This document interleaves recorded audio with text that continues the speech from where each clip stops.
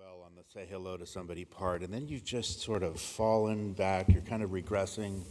So we'll try it again. Say hello to somebody, like actually say hello to somebody and tell them you're glad to see them. And how was your week? And how can I pray for you? And we're so glad you're here and all of that stuff. I'm super glad to be here, and it was brutal having to miss last week.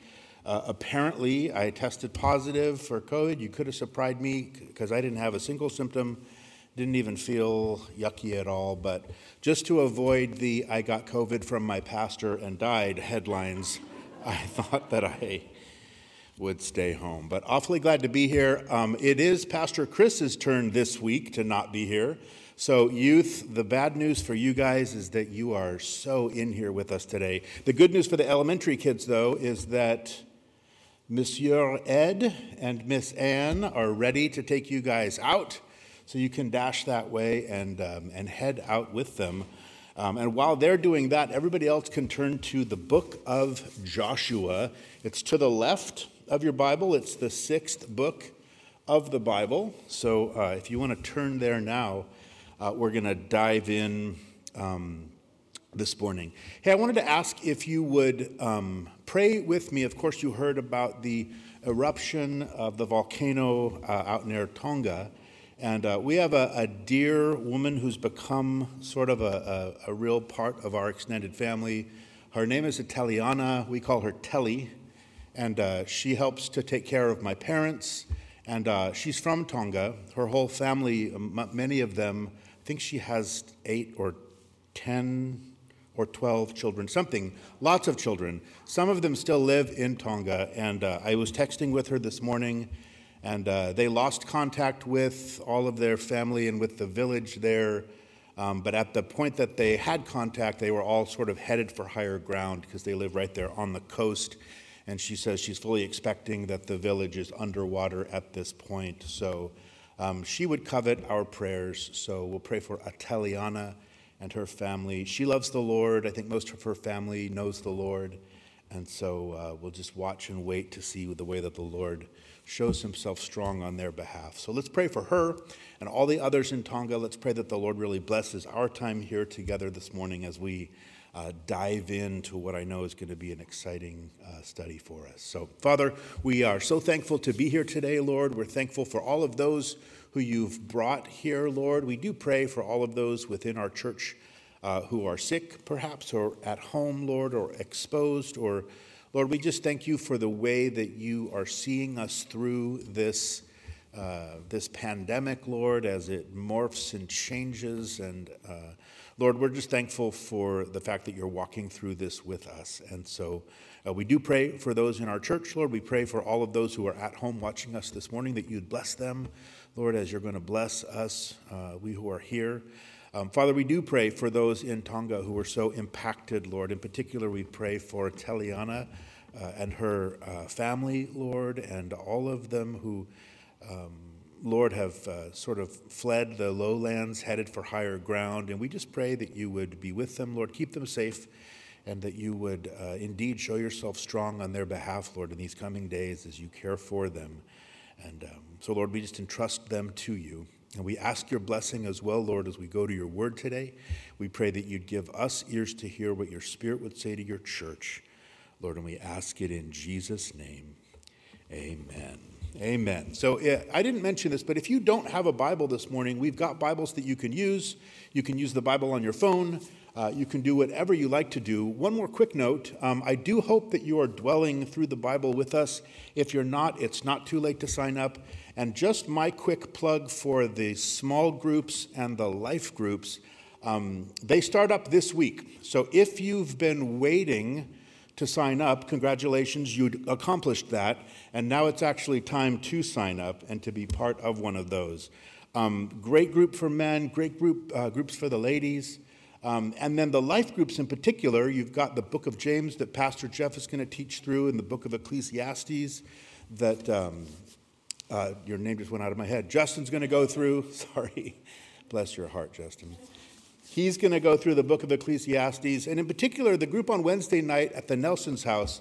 It's a sermon discussion group on the book of Joshua. So the idea is that we're here together looking at the Word on Sundays, and then you guys get together on Wednesday nights and talk about where I missed it, how I got it wrong, and how you disagree, and that was sort of a joke, I hope, right? So I'm not there on Wednesday nights, but it's your opportunity just to get together and kind of maybe explore some of the themes that we don't have that much time to go really in depth on Sunday mornings. Maybe just talk about the way that the Lord is ministering to you through this particular book.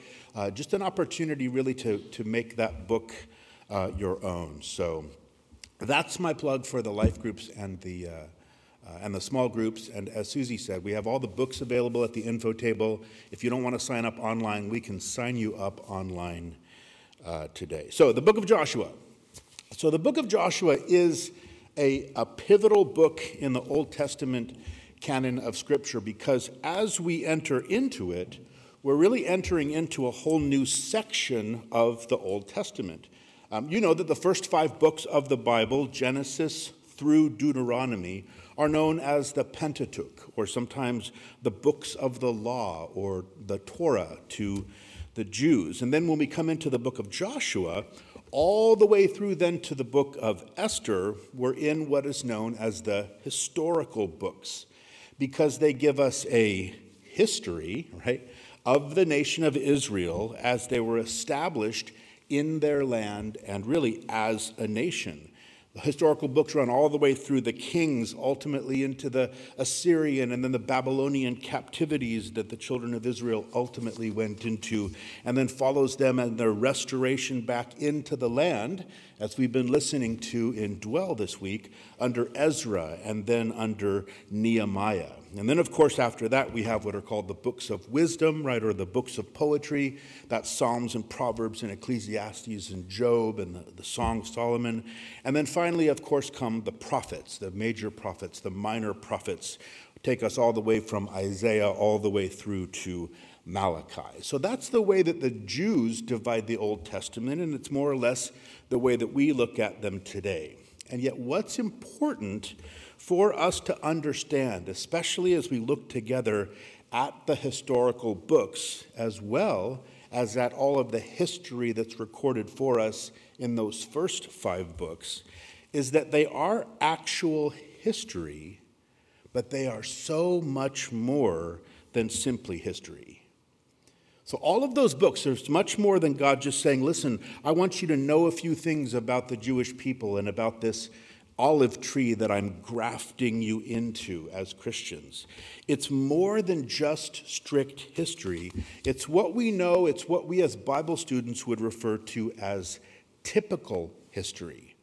So it's history which contains types. And you remember we've talked before that in the Bible, a type is a symbol that's given by God to point to something higher in the future. Or kind of a Bible dictionary definition would say that it's a person, place, or event in the Old Testament that has its own proper significance, but also prefigures a person, place, or event later in the Old Testament or in the New Testament. One of the most obvious examples, of course, is the record of Jonah and his 3 days that he spent in the belly of the great fish that Jesus himself said pointed to his coming 3 days that he would spend in the tomb. So in other words, Bible history is an actual and an accurate written record of the actual history of the children of Israel, but that whole history in and of itself is also a type, right? It's a picture of something else that's to come.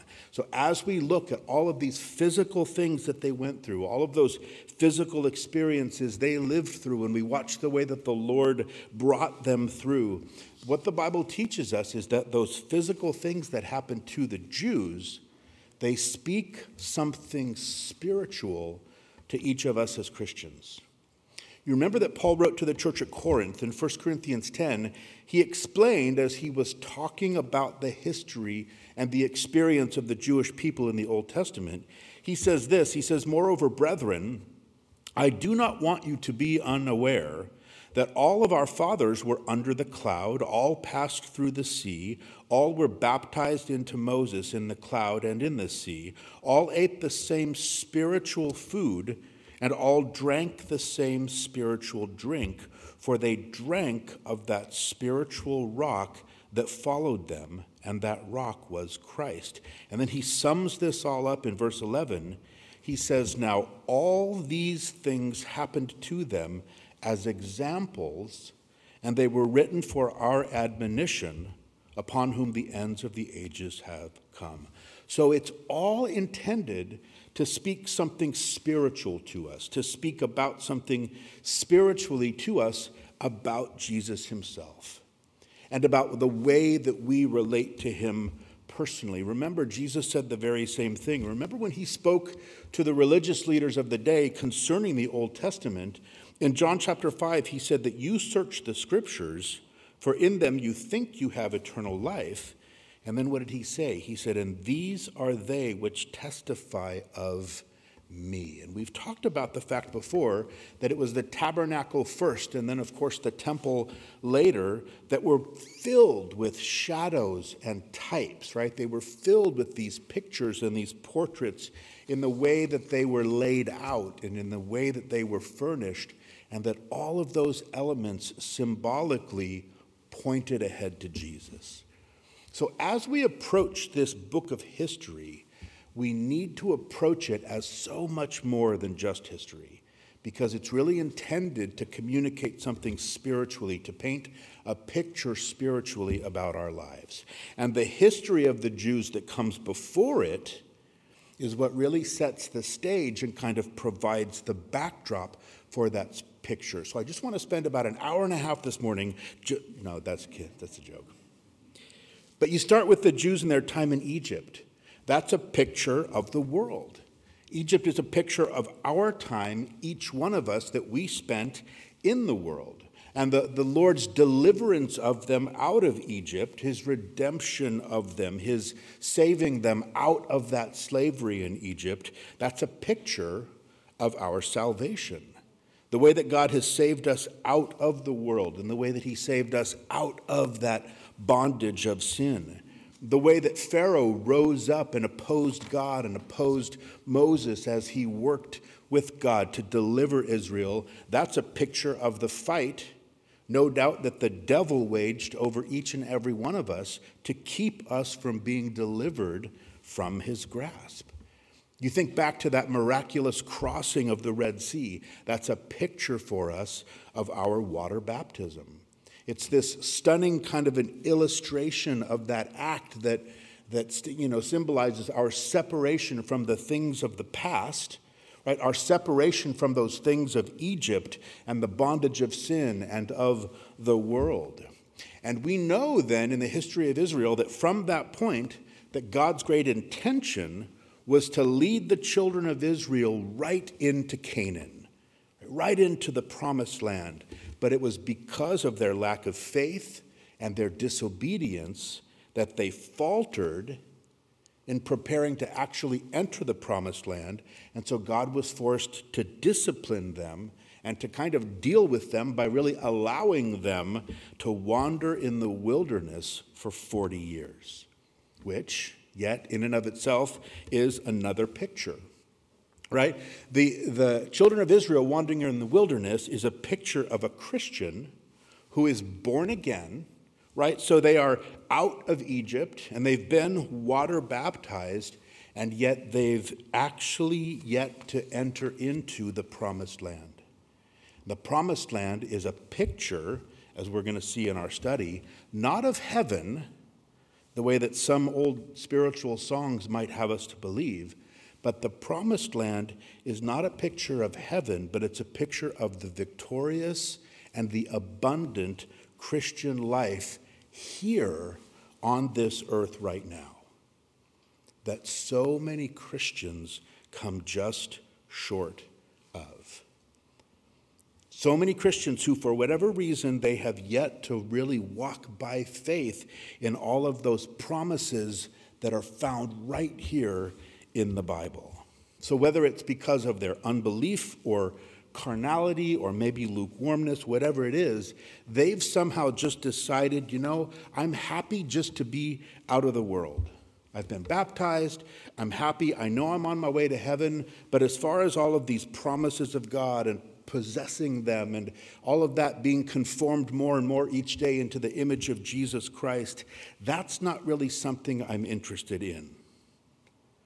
I don't think I need to claim those promises. I don't want to work to attain those promises. I don't want to have to step out into those promises. And so what does a Christian like that do? Well, they just wander around in a wilderness for the whole of their Christian life. In a dry and a desolate, kind of a desolate wilderness kind of a Christian life, which is not at all what God has intended for us.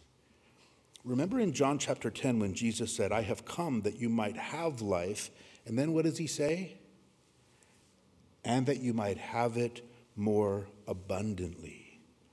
So all of us in this room or tuning in today, all of us who've been born again, we have life, right? We have eternal life. But do we have abundant life? So it's the promised land for us as Christians is that picture of that rich, full, abundant, kind of flowing with milk and honey kind of spiritual life that's available to each and every one of us as we take possession of each and every single promise of God in the Bible. It's walking in those New Testament truths here and now in this life. That's our promised land. And the book of Joshua shows us how we can get there. It shows us how we can get out of the wilderness and come into God's fullness. And it starts off by showing us first the only one who can possibly lead us there. So look at verse 1. I know you thought we'd never get there, right? Look at verse 1. In the book of Joshua, chapter 1, it says that after the death of Moses, the servant of the Lord, it came to pass that the Lord spoke to Joshua, the son of Nun, Moses' assistant, saying, Moses, my servant, is dead. Now therefore arise, go over this Jordan, you and all this people, to the land which I am giving to them, the children of Israel. So Moses was truly a great man. And I think we see here that he is given what is the highest title of honor that any of us could possibly attain in this life. The Lord himself refers to him as what? Simply as the servant of the Lord. That's what made Moses great. He had faithfully served the Lord for 40 years. He was used mightily by the Lord in the deliverance of his people from Egypt, in the receiving of the law there atop Mount Sinai, in the giving of the law to the people, then the construction of the tabernacle in the wilderness, and then leading the people through the wilderness. Right? Moses had an intimacy with God. He had even met face to face with God during that time in a way that no other man ever had. In the very final words of the book of Deuteronomy, right, the verses just before our first verse here in Joshua, here's what it says in Deuteronomy 34, 10-12. Speak to us of Moses' death.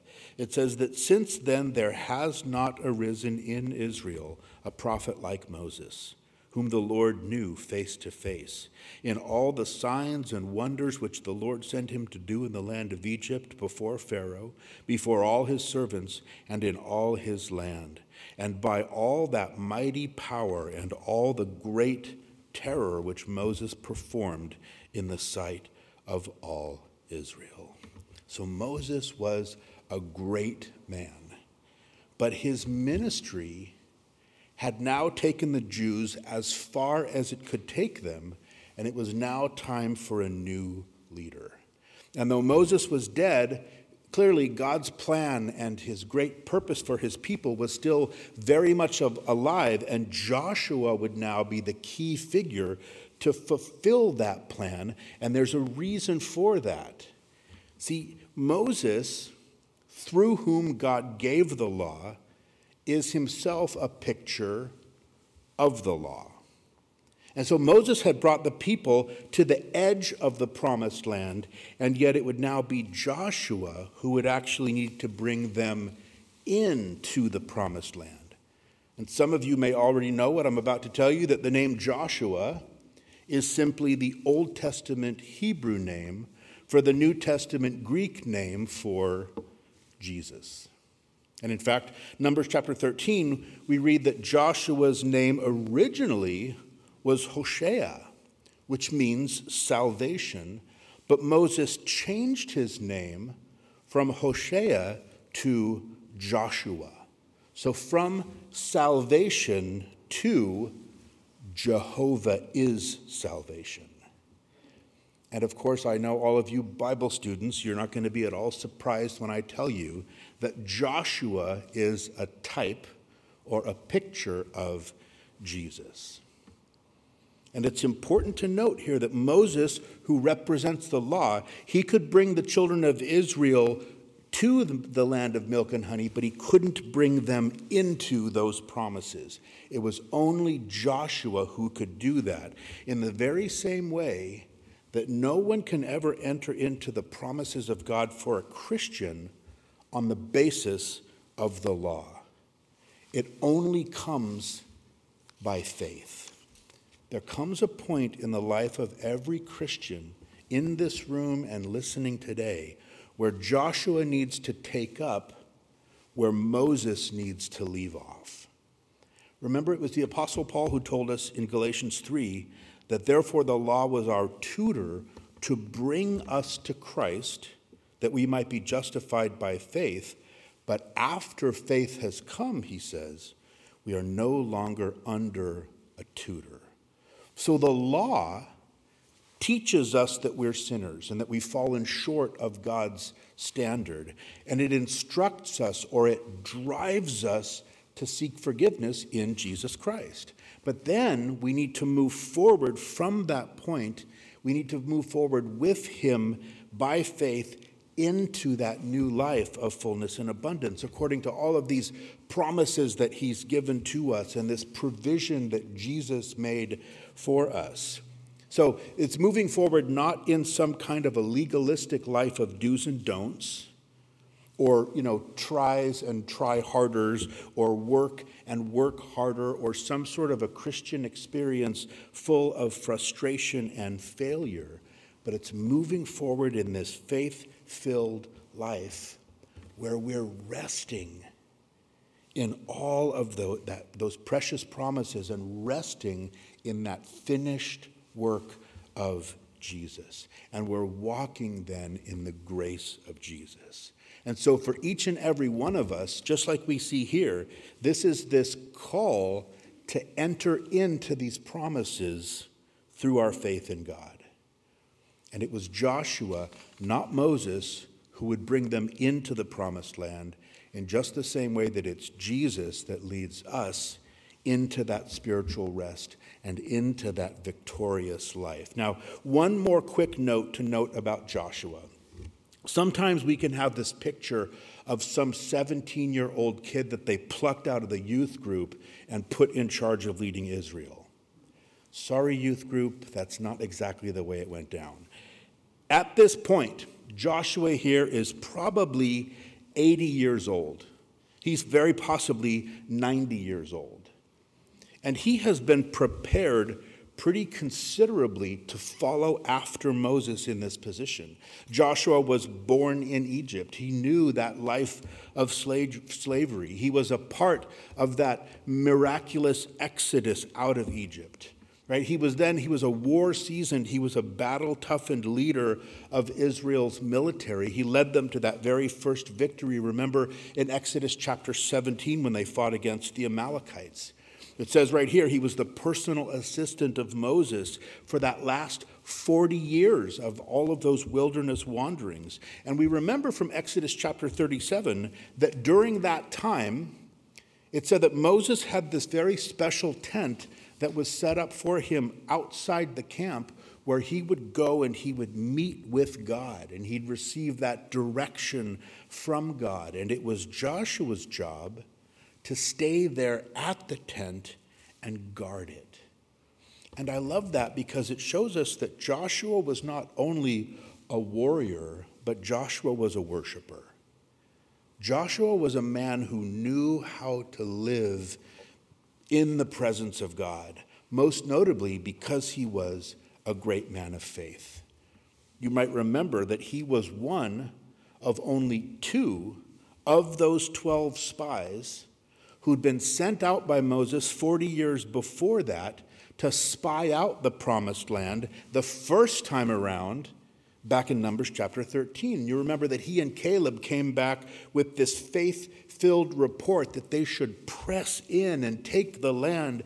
And yet what happened? Of course, the fear of the majority won out and overwhelmed the faith of the minority, and it forced the Lord, as we said, to kind of reroute them to take the long way around, right? The 40-year long way around, wandering in the wilderness until once again they were right back here on the brink of entering into all that he promised. So that's Joshua.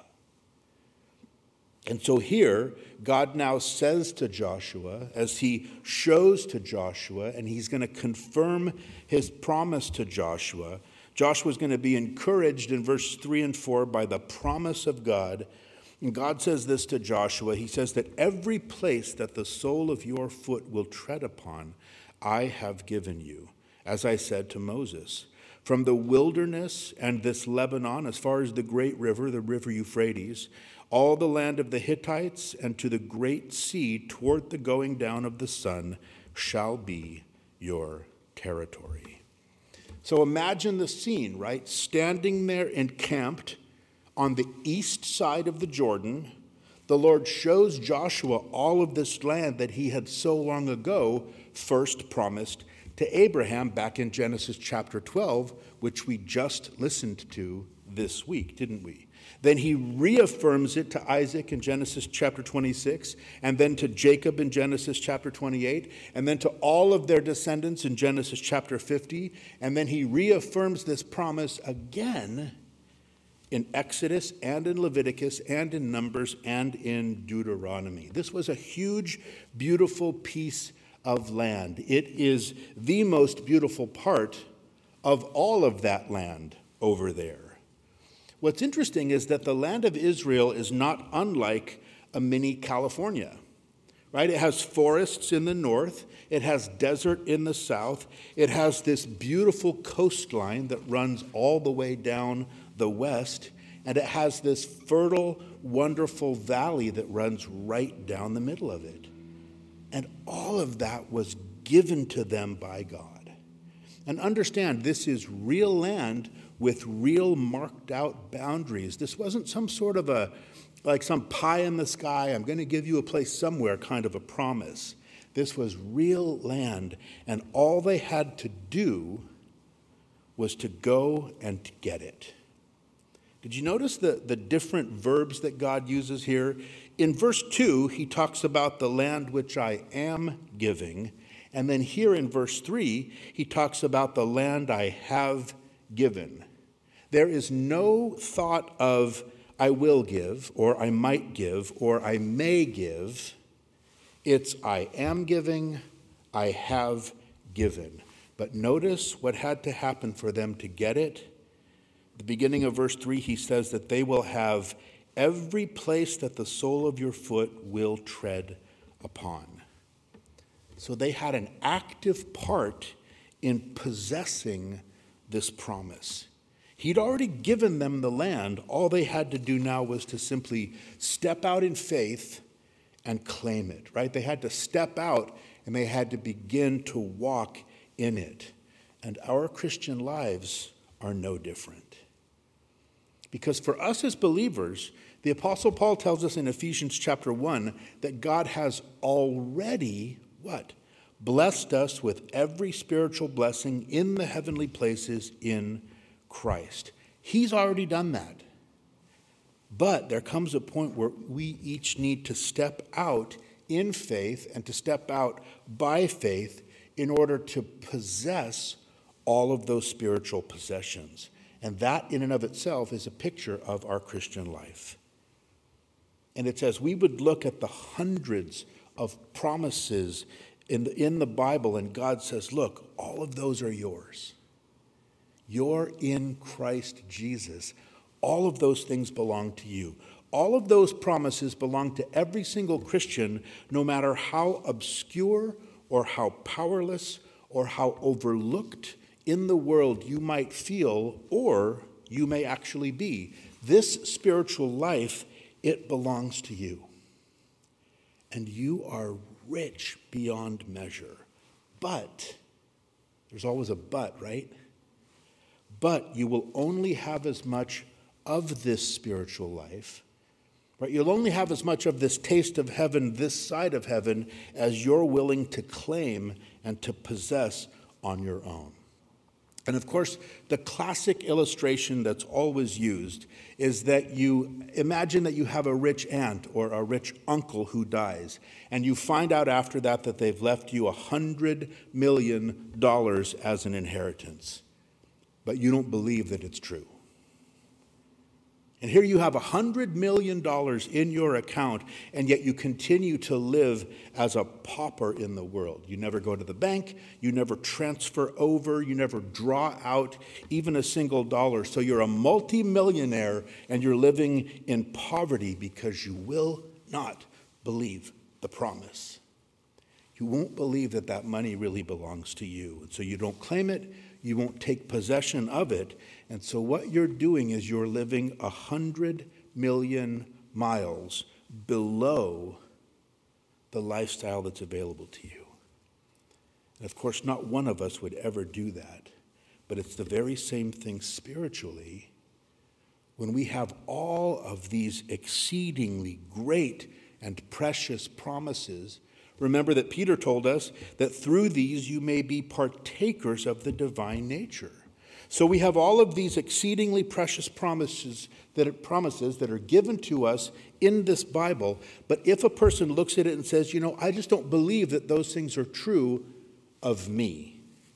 I don't believe that God has really given those things to me. And then we live all of our Christian life as though we're just poor beggars.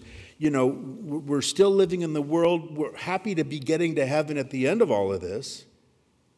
But we're still living that way now. That's to live way below the promises that God gave us. So how exactly does all of this work? How exactly does this possessing the promises and walking in the promises work? Well, it works by picking up our Bibles. We pick up our Bibles and we read about the fact that God loves me. And that in and of itself, I know, is not an easy truth for a lot of people to accept. But to read that and to simply look and to say, you know what? I'm just going to believe that promise. I'm going to believe that truth about God, and I'm going to believe it for the rest of my life. And I'm not going to spend one more day wondering whether God loves me. I'm going to believe that to be true. I'm going to take possession of that promise today, and I'm going to make that truth a part of my Christian experience. That was an easy one, right? Or maybe a person reads about the fact that God is forgiving, and then to simply take him at his word that he forgives us every single time that we repent of our sin. Every single time that we come to him and we ask for forgiveness. And even as Christians, people can look and they can live all of their Christian life, right? They're on their way to heaven, and yet they beat themselves up every single day over past sin, over present sin. They live in constant guilt and shame, whether that sin was 50 years or 5 days or 5 minutes ago. They're beating themselves up and they're living so far below these promises that God has given to them. And what needs to finally happen is that we need to possess those promises and say, you know what? I really believe that God has forgiven me of my sins because he's promised me in his word that he's done that. So I'm not going to think at all about what I was before Christ.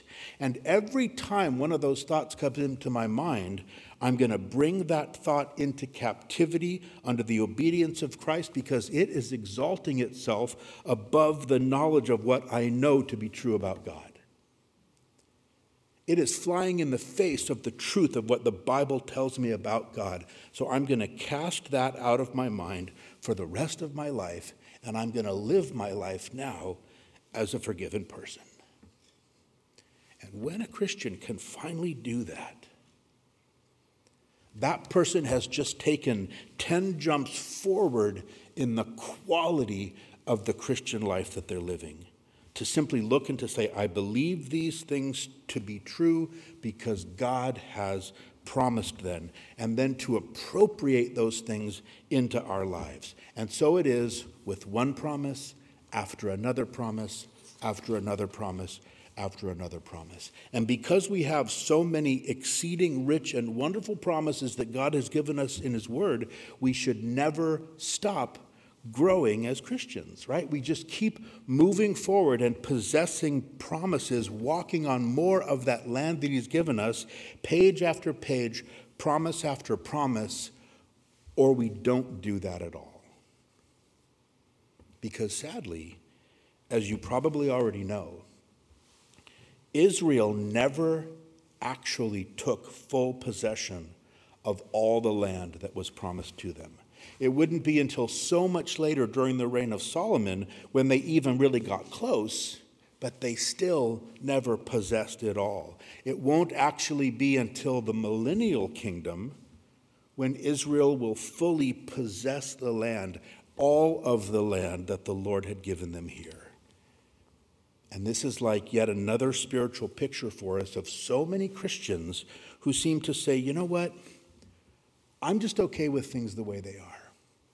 I'm just okay with, this is all the Christianity that I want. This is all the God that I want. This is all the promises I want. I'm just going to stop right here where I am. Because I don't want to be bothered to drive out the Philistines. It's too hard to get rid of the Hittites. I just can't be bothered with all of those Canaanites. It's not worth the aggravation. It's not worth the frustration. I'm just going to settle in this walk that I currently have with God.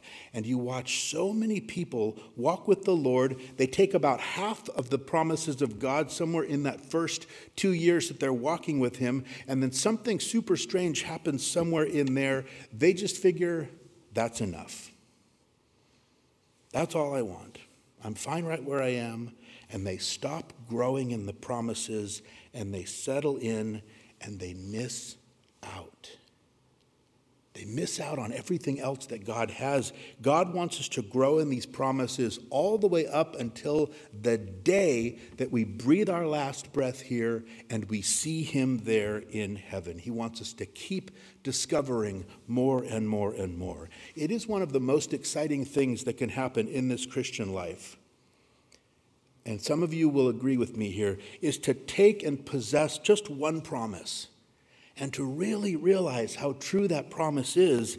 And so what do? You take one more step and you possess one more promise. And what happens? You realize that that one is just as true. And then you step out into the next one, and guess what? It's true too, isn't it? They're all true because they are all already yours. God didn't say, I will give you the land upon which you walk. He said what? I have given it to you. And not only, as we go on, not only does He say, I'll give it to you, but He also promises to be with you as you take it. Look how He continues to encourage Joshua. In verse 5, He says, no man shall be able to stand before you all the days of your life. Right? Nobody's going to stop you in this. He says, as I was with Moses, so I will be with you. I will not leave you nor forsake you. Be strong and of good courage, for to this people you shall divide as an inheritance the land which I swore to their fathers to give them. Now, you might already have verse 6 underlined in your Bible. We all love this exhortation, right? Be strong and of good courage. It makes great t-shirts, beautiful wall art, really picturesque Instagram posts, right?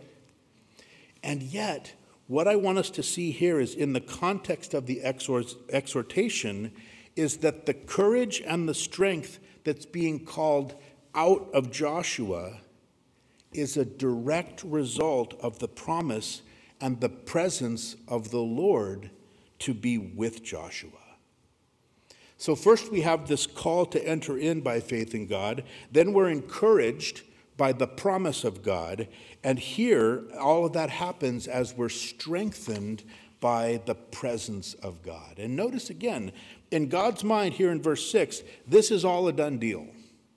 He says, for to this people you shall divide as an inheritance. Why? Simply because God would always be with him, and he would be with him in the very same measure that he'd always been with Moses. And Joshua had watched up close and personal for 40 full years all of the things that God had been with Moses. And God said, listen, you followed after Moses and you've seen everything that happened through Moses' life. And you know what? I did that. I did all of that through Moses' life. And the very same way that I did it through Moses' life, I'm now going to do the very same thing in your life. And as you look back at your life and you compare it to the greatness of Moses' life, you'll realize the exact same thing, that I'm the explanation for everything good that happened. It is a done deal. And it's always amazing to me the way that God views things so very differently than we do. Think about it. Here's Joshua with the death of the great Moses just behind him. Right? And with this gigantic venture of faith and the conquest of the promised land, leading 3 million people, right? That's what's ahead of him. And here he is, a man with, he has great challenges ahead of him, and he knew it. And here's a man who's greatly in need of encouragement, and God certainly knows that. So what in the world is God going to say to somebody who's just suffered this kind of a tremendous loss and yet is being called into this huge step of incredible faith in spite of that loss? What does God say to a person in that kind of a position? There's only one thing.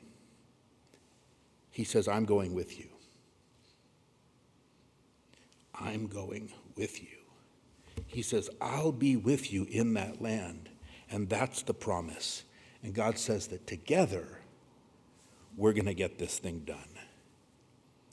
And you know what? It's no different in those things in our lives that God calls us to do. Those difficult things that he calls us to do, like to possess these promises and to walk in them. And we look at them and we say, you know what, God, this is way beyond me. I can't do this thing that you're calling me to do. I can't love this way. I can't forgive that person in that way. I can't continue to simply be faithful in these other ways. And he says, you know what? Here's the promise that overwhelms all of that. He says, I'm going to be with you. And I will never leave you, and I will never forsake you. Literally what he says is, I will never leave you or abandon you. And that in particular, I know there may be some of you in this room who can really struggle with this idea. When God comes in and he says, listen, I don't know who did what to you. Of course, God does know, but you get my point. He says, I don't know who did what to you, but don't impose that on me when I say, I'm never going to leave you and I'm never going to forsake you, because I won't do it. You'll never turn around and wonder where I went, because I don't abandon people. I don't leave people. And you can just imagine what that did in Joshua's heart.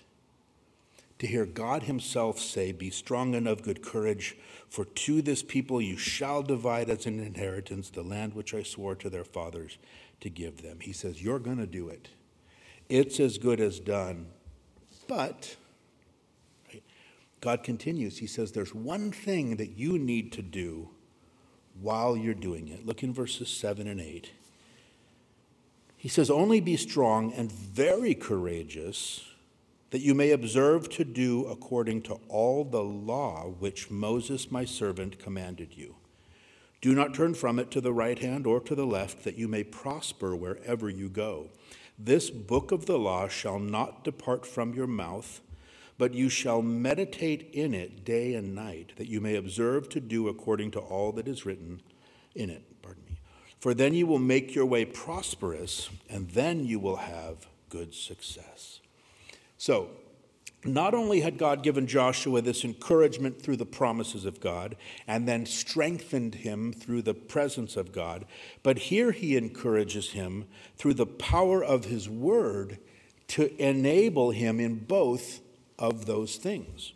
Right? It's the word of God that unlocks our faith as we're enabled by the power of the word of God. The Apostle Paul was so very clear when he wrote to the Romans that faith comes by hearing, and hearing by the word of God. And so this strength and this courage would come to Joshua through meditating on the word of God. It would come through believing the promises and obeying those precepts. And if we look back, we can see that this is precisely the way that Jesus himself lived. Right? Jesus believed in the authority of his Bible, right? The Old Testament. He quoted it as the basis for marriage. He quoted Jonah, as we said, to prove his own resurrection. He used his Bible to overcome his own temptation, right? It is written, it is written, it is written. Right? His power came from steeping his life in the Word of God. And in fact, he declared to his disciples, he says, the words that I speak to you are spirit, and they are life. And so to live a life that's saturated with the Word of God is to be assured of both the presence and the power of God. And this exhortation that God gives here is the very same exhortation that Moses had given to the people corporately back in Deuteronomy 11. He says, therefore you shall keep every commandment which I command you today, that you may be strong and go in and possess the land which you cross over to possess. And so now God was taking that corporate exhortation and he was applying it to Joshua personally. And notice this. It wasn't enough for just the priests to have or for the priests to know the word of God on behalf of the people collectively. Joshua needed to take it and make it a part of himself individually. Now, that Hebrew word that's translated meditate there, it actually means to mutter, right? And it was that practice of the Jews to read and to reread the scriptures aloud, and to hear them read, and to hear them reread. So it's more than just thinking about scriptures, because if your mind is anything like my mind, the more I think about something, the more my mind wanders. So meditation in the biblical sense isn't trying to clear your mind of everything. It's the opposite. It means to fill your mind because you're speaking verbally. You're quoting the scriptures audibly. You're repeating them repeatedly, right? It means to learn to read or listen to a passage in the morning and then to kind of mutter it over and over throughout the day. Kind of chewing through it, right? It's just like the way that a cow will chew the cud, right? Cows eat the grass, and then they swallow the grass, and then what do? They spit up the grass, and then they chew it more, and then they swallow it, and then they spit it up, and then they chew it, and you get the idea, right? 4 different times, each different time digesting a little bit more of it into this 4-compartment stomach that they have, until finally all of the nutrition that's in that grass, each and every bit of it, has now become a part of the cow's whole life. And that's the way the Word of God needs to be handled in our lives, right? That throughout the day, it's constantly being digested, right? There's this it's at the forefront of the mind. I'm thinking about it. I'm kind of ruminating on it, right? The things of the Lord, and I'm digesting it, and it's really becoming a part of me, because that's the only way that it becomes from being something that's in my mind to being something that's being worked into my whole Christian life.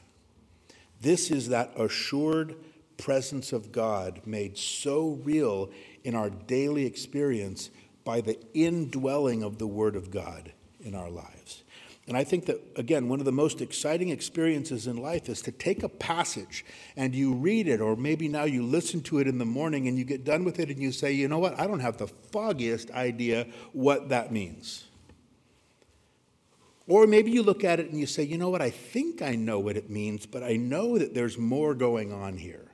There's stuff that I don't understand. And then just through the course of the day, right, while you're driving or while you're walking or while you're working or while you're whatevering, you just take that same passage and you talk it over and over. And you talk it out kind of with the Lord. And then so often there's that one specific moment in time, and there it is, right? That you're just talking it through with him, and then suddenly he gives you revelation of what's really happening there in that passage. What's really going on in that text. And it is so exciting to have that experience and to gain that kind of understanding, because you know that it came from the Lord. And it only comes with making the Word of God that single most important, most permeating influence in my life. It's that thing that's what I'm meditating on throughout the day. I think it's like Paul wrote to us in the Romans. He said, not to be conformed to the world, but to be transformed by the renewing of your mind. Right? As you think about and meditate on these things, that you may prove what is good and acceptable and perfect will of God. And that's what guarantees us success. From heaven's perspective, right? In whatever it is that we're attempting, it doesn't guarantee us, a life without problems, but it does provide us with a life that is able to deal with any of the problems that come, because it's taking full advantage of God's presence and his promises through his word. And I'll simply say this, and then I promise we're going to move on. Remember, the only Bible Joshua actually had was what? The Pentateuch, right? He had the books of Moses. And if Joshua was able to conquer Canaan having only the first 5 books of the Bible, right, how much more ought we be able to overcome that we have now the whole Word of God? And so we read in verse 9, after the Lord had encouraged Joshua with his promise and with his presence and with the power of his word to strengthen him, he says, have I not commanded you, be strong and of good courage. Do not be afraid nor be dismayed, for the Lord your God is with you wherever you go. Does that sound familiar? It should, because it's precisely what the Lord said to him back in verse 5. God knew he needed to hear this again, and to remind Joshua that his success didn't depend solely on his ability to keep God's word, but it depended even more on God's promise to always be present with him. Now, we're going to move much more quickly through the rest of our text. And what we see is that the Lord had just encouraged Joshua in his faith. And so now it was time for Joshua to start to step out in that faith. And his first step would be to encourage the other leaders in their own faith. It says in verse 10, then Joshua commanded the officers of the people, saying, pass through the camp and command the people, saying, prepare provisions for yourselves, for within 3 days you will cross over this Jordan to go in to possess the land which the Lord your God is giving you to possess. I love that, because with the very same confidence that the Lord had spoken to him, Joshua now shares just the first step of his plan with the leaders. And notice again the kind of verbs that he uses. He says, you will cross over. You will possess the land. The Lord is giving this to you. This was a done deal. It was an assumed outcome. It was something that God was doing himself, and he was giving them the opportunity to be part of it. something new, something fresh. That reference there to 3 days is a picture or a type of the resurrection.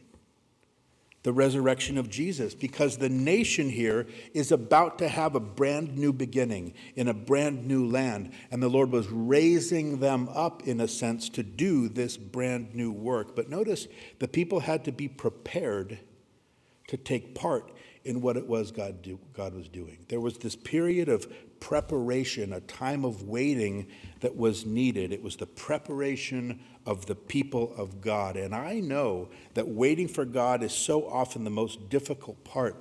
But what I want you to always remember is that days of waiting are so often by design, because they're supposed to be days of preparation for what God is going to do next.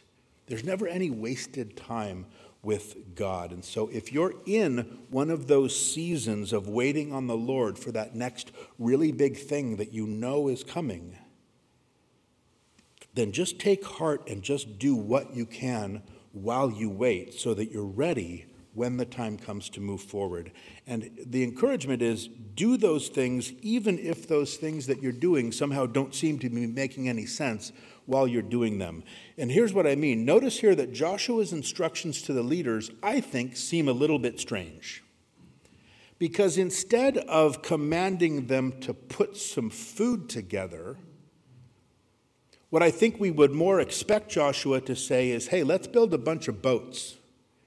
Go gather up all the wood you can gather. We're going to throw some rafts together so we can float our way across the Jordan River. But instead, what he says is pack some snacks. He says, make a lunch. He says, go pick some berries, right? But what I love about that is that it shows us that Joshua wasn't trying to second guess God or to get ahead of God and try to work things out for himself about how this was going to happen, how he was going to get these 3 million people across this mighty rushing river, which we'll see in chapter 3. Joshua didn't overthink things the way that most people would, I think because Joshua had a faith perspective that nearly no one else did. Because Joshua knew that that very same God who had opened up the Red Sea could also open up the Jordan River. And remember that at this point, he and Caleb were the only ones left who had been there 40 years ago when God delivered the nation out of Egypt. And they had the confidence that God would work on their behalf again. Just in the very same way, I know for so many of you, you've already seen God work in such miraculous ways in your own past, and you can be just as confident in his ability to do that same thing again in your future, or even in the present, whatever it is that you're facing right now. So here's Joshua. He's trusting God for this miracle, but notice he's still faithful to prepare himself and to prepare the people in the little things, right? The practical ways for what it is the Lord was about to do. So we've got most of Israel out there now picking berries and packing up beef jerky, right? They're preparing for this miraculous river crossing that was coming in 3 days. But as we go on, we see Joshua had some special and some very specific instruction as part of that preparation for 3 of the tribes. Look at verses 12 through 15. It says that to the Reubenites, the Gadites, and half the tribe of Manasseh, Joshua spoke, saying, remember the word which Moses, the servant of the Lord, commanded you, saying, the Lord your God is giving you rest and is giving you this land. Your wives, your little ones, and your livestock shall remain in the land which Moses gave you on this side of the Jordan. But you shall pass before your brethren armed, all your mighty men of valor, and help them until the Lord has given your brethren rest as he gave you. And they also have taken possession of the land which the Lord your God is giving them.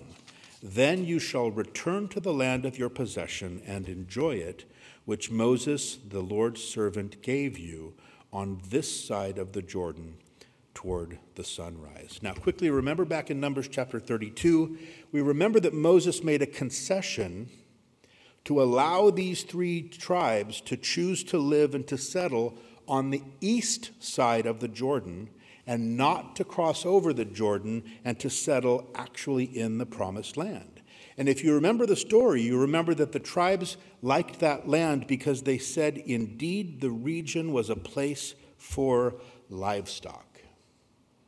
So they saw this land, and their big concern was being able to have these big flocks and big herds instead of dwelling with the rest of their brothers and sisters in the actual inheritance that God had given them. Their first concern was making a living, not in making a life that God had ordained for them. And what we're going to see is that this is going to create problems from that point on. They were so far from the place of worship that we're going to see in chapter 22 of Joshua that they just about cause a civil war because they set up their own altar just to remind their children that they were still part and citizens of Israel. Their separation geographically would continue to create problems nationally and socially and militarily all throughout the time of the judges, all throughout the time into the time of the kings. And by the time that Jesus comes, we see the full fruit of this bad decision in full bloom as this place that had seemed to be ideal and have it all from a practical perspective proves to be disastrous from a spiritual perspective. You remember in Luke chapter 8, we see that it was this region of the Gadarenes, right, those who were of the tribe of Gad, there on the east side of the Jordan and of the Gentiles, the Galilee. That land was dominated by Gentiles. It was filled with pigs. It was inhabited by demons. And these people ultimately, remember, they begged Jesus to leave. Perhaps because he had just run their whole herd of demon-possessed pigs over the cliff. You remember that? Which, of course, incidentally, if you don't know, that was the very first time in the historical record that we see that anyone had ever served deviled ham. You can't tell me you never heard that one before. Deviled ham.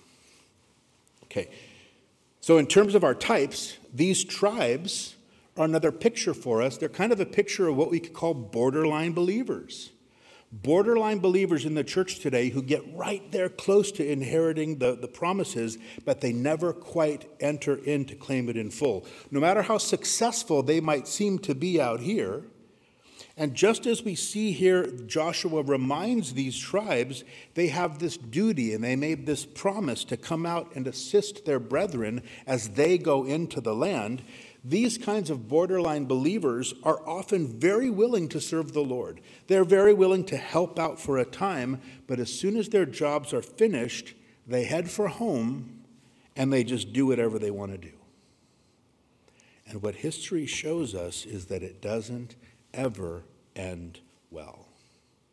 But in this case, and at this point, to their credit, when Joshua reminded them of the promise they had made to Moses, it says in verse 16, "So they answered Joshua, saying, 'All that you command us we will do, and wherever you send us we will go. Just as we heeded Moses in all things, so we will heed you. Only the Lord your God be with you as he was with Moses. Whoever rebels against your command and does not heed your words in all that you commanded him shall be put to death. Only be strong and of good courage.'" Now, before we pat these three tribes on the back, understand that the pronoun they, there in verse 16, probably refers to all of the officers from all of the tribes that Joshua had addressed, not just to the leaders of those 2.5 tribes.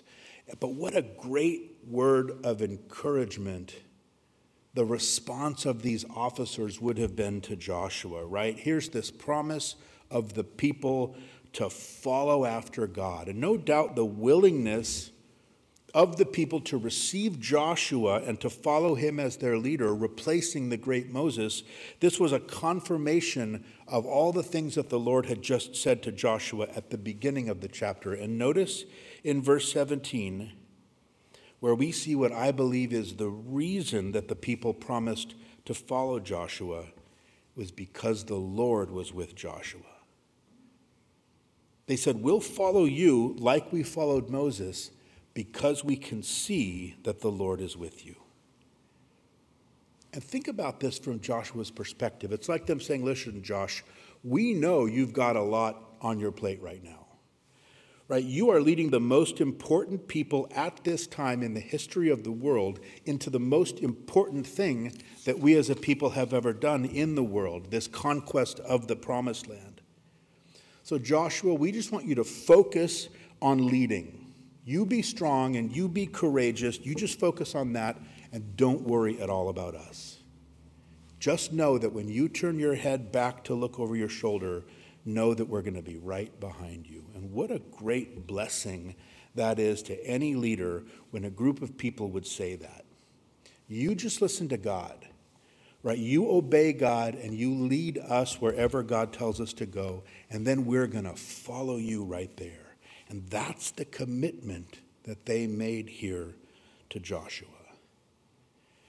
And there comes a moment when a Christian realizes in his or her life that although he or she is already born again, that they are tired of the wilderness, and they are tired of all of the wandering. And in the book of Joshua, the people of Israel are at that very place. Just like some of us might be at that very place even here this morning. And that's why I so firmly believe that this study through this book is going to be so encouraging, and it's going to really be so very exciting for us as a church, because we're going to see what it means to really step out and to move in to this promised land of living this spirit-filled life. Understand, there was nothing easy about what was coming, and they knew it, just like Joshua knew it. There were going to be battles, there was going to be bloodshed, there was going to be struggle, and there was going to be strain. And possessing the promises never comes easily, but it always comes because God is with us. And just remember that it always comes to the extent that we are with Him. It always comes to the extent that we're following after Him as He leads us. Amen? Let's pray. So, Father, we thank you, Lord, for your word, and we do thank you for the great encouragement that it gives to us, Lord. And so we pray, Lord, that you would help to make these truths real to each one of us in our hearts, Lord. Help us as we meditate on these things, Lord, in your word, and as we Lord, just seek to have you to help us to possess these promises, Lord, to appropriate these things and to make them a part of who we are and of our experience. And so we thank you, Lord, and we praise you, Lord, and we ask these things in Jesus' name. Amen. Amen. Let's stand up and let's worship the Lord.